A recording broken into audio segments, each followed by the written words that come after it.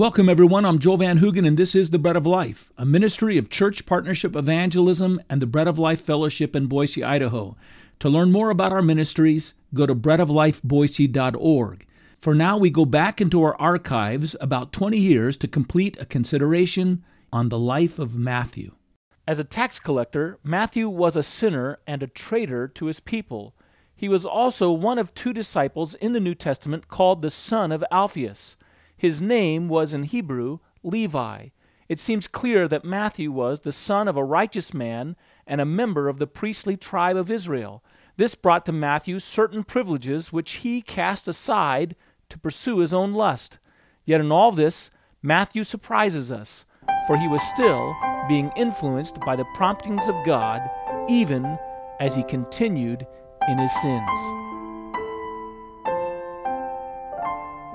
Matthew shows us that we cannot see what gracious work God is doing in the heart of any man. For a moment, don't discount all of the godly instruction that he received as a young man. You think that he's not paid any attention to it. You think that he's completely turned his back on all these things. But even there in his booth, as he's stealing from his fellow Jews, he's remembering what he's been taught and what he's been instructed, and it's still stirring up within him. While he's collecting his coins, and while he's cheating people, and while he's extorting them with unfair taxes, and while he's lying to and defrauding his fellow citizen, in all of this, Matthew is still being worked upon by the Spirit of God. And so there at his tax booth in Capernaum by the Sea of Galilee, the same city that Jesus would consider his home port, where he would go back to again and again throughout all of his journeys throughout Galilee and in Israel, there in that place, Jesus would frequently set up himself to teach by the seashore and to teach individuals. As the boats would come in and the fishermen were working on their nets, and Jesus would establish the people along the shoreline, and the water behind them would be an amphitheater to broadcast the sound of his voice to those that were in the marketplaces and working in that place at Capernaum. And there Matthew would be at his booth. And different times when Jesus would speak, people would stop coming to pay at his booth because they were drawn away to listen to Jesus speaking along the waterfront. And Matthew was there as well. And there wasn't any activity around his booth. And Matthew was, even as he sat at that sinful place, listening. He was listening to what Jesus was saying. He was hearing the words. Even as he continued to conduct his affairs day in and day out, the sinful activity, he was thinking about what Jesus was saying. He was ruminating on all these things. It was stirring up things within him. And God was slowly turning him back to himself. And maybe he was thinking, is it too late for me? Am I too far gone? Could God do this in my life? Could this man truly be the Savior? Could he transform my life? No, I'm at this station. This is the place I've chosen. This is where I must stay, back at this sinful place. Listen, the point is this. What I'm trying to tell you is this. Listen, when people saw Matthew at his tax booth, they might as well have seen a prostitute on the street corner on Saturday night and Friday night. In other words, he was at a station where he was conducting an evil affair, and he was categorized in that same place. This man was a sinner, and he was in the middle of continuing to conduct his sin. He might as well have been a drug dealer, was selling drugs out of the back of his house, and he was continuing to do it. He was in his station, working his corner on the street or wherever it was, and he continued to do his evil, sinful work, and as he sat at the booth, all the people saw him conducting his sinful affairs, and they didn't know, in the middle of all those things, even as he was continuing to stay at his booth, he was thinking about and wondering about and hoping and wondering if God could change him. And all the time that he was continuing his sin, the Spirit was still working, turning him to himself. We don't know what goes on in the hearts of men. We don't know what God is doing there. I find it interesting that when Jesus came to Matthew, I don't think Jesus came out of the blue. I think that Matthew had been hearing what Jesus was teaching and was being worked upon by the Holy Spirit and had been experiencing the news of what Christ was doing and teaching and instruction. And all this was working in his heart, and the Spirit was at work. And then the day came when Jesus came to Matthew and said, "Come follow me." And Matthew was ready to follow in a moment because he had been considering it all along. The Spirit had been working on him. And as soon as the call came, Matthew said, "Oh yeah, this is what I want." And he left it all to follow him. But what I find interesting is when Jesus came to Matthew, he didn't come to Matthew trying to reform himself. He didn't come to Matthew at the synagogue trying to get back to pray. He didn't find Matthew at the temple trying to worship. He didn't find Matthew out passing out alms and trying to reverse his lifestyle. When Jesus came to Matthew, he found Matthew at the booth where he was collecting his taxes, right in the heart of his sin. He was still at it. And Jesus called him there, right at the heart of his depravity, and said, "Come, follow me." And Matthew followed him. Because even in the heart of that sinful place, God was working on Matthew's heart. You see? Listen, we do not know what God is doing in the heart of men and women. We are so easy to dismiss a person because of something they're doing that we think to be sinful and repulsive, and we don't want to have anything to do with them, and we think that person is gone. And we look at a person who's arrogant or proud about his atheism or whatever his views are, and we dismiss that person. And you know what? We almost become intimidated by them. Jesus actually said that when the disciples were to go out into the cities, he sent them out 2 by 2 into different villages. He said if they came to a home and they found a person of peace that was receptive to them, that they could go into the home. But if the person rejected them, that they were to take their shoes and they were to wipe the dust off their shoes and leave them, and as if to say, look, we did our best. We tried. And leave that man over to God's judgment. But you know what we do? We see a person in his sin, and we see a person who's behaving in a way that we find repulsive or offensive to us, and we take our shoes off and we wipe the dust off our feet before them, before we even give them an opportunity to hear the good news of Jesus Christ, before we even stop to really intercede for them and show them the love of God and minister to them and be kind to them and gracious to them. You see? And we don't understand that a person can be entrenched in their sins, and God's Spirit can be in that same place, working and moving and shaping and pulling them back to the light, calling them to himself. You see? God is still at work in the hearts of men. And so Jesus calls Matthew to follow him right out of his tax booth. And Matthew, because God has been at work, Matthew is ready to leave. He's ready to go. What does it teach us again? It teaches us the same application. Hope for all. And do not give up hope in any.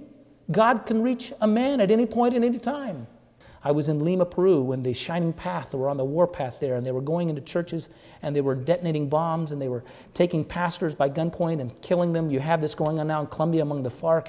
One pastor shared with me in the Pan American Church in Lima, Peru, which is in one of the poorer areas of the city, how that a man had come to church and that he had a bomb on him, and he was looking through the church to determine where he would set the bomb up to detonate it. And during the service, he heard the testimonies of the people and the songs of the people and the wonderful message that Jesus Christ can transform a life and that this is the only hope men have. And instead of finding a place to set up his bomb, the place that he went to search out at the end of the service was the altar. He went forward and asked God to forgive him his sins and give his life to Christ. It happens. Men are not beyond the hope of God.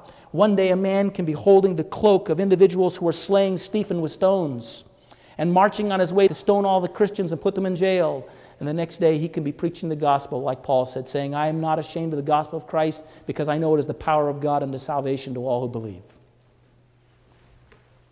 No man is beyond hope. Let's look at the third point as the last point. It's this. Matthew also shows us what Matthew has learned because of his encounter with Christ. And do you know what Matthew learned? Matthew learned that no person is beyond the saving grace of God, and that we can never tell what gracious work God is doing in the heart of any man. Because when Matthew came to Christ, I think Matthew may have remembered a verse that he memorized. After he came to Christ, he remembered Psalms chapter 107, verse 2, where it says, Let the redeemed of the Lord say so, whom he hath redeemed from the hand of the enemy. And Matthew wanted to say so. He wanted to tell his friends what God had done for him. And so Matthew gathered together all of his friends, and he threw this great party, this great feast. And I think Matthew invited tax collectors, and he invited sinners, and he invited all the people he hung around with, but he also invited his mom and his dad and his brothers and all of his friends and neighbors who thought that he was beyond hope, and he tried to get them all to come. And you know, some of the righteous people didn't come because they didn't want to mix up with all those tax collectors, but he threw this big party, and he had Jesus come to it because he wanted them to know what God had done in his life. He wanted to make a clean break to follow Jesus publicly before all these individuals. And he wanted them to hear this wonderful message as well. He wanted them to possibly receive the invitation to come and follow Jesus as well, because he knew that no person was beyond the saving grace of God, and that you cannot know what gracious work God is doing in the heart of any sinner.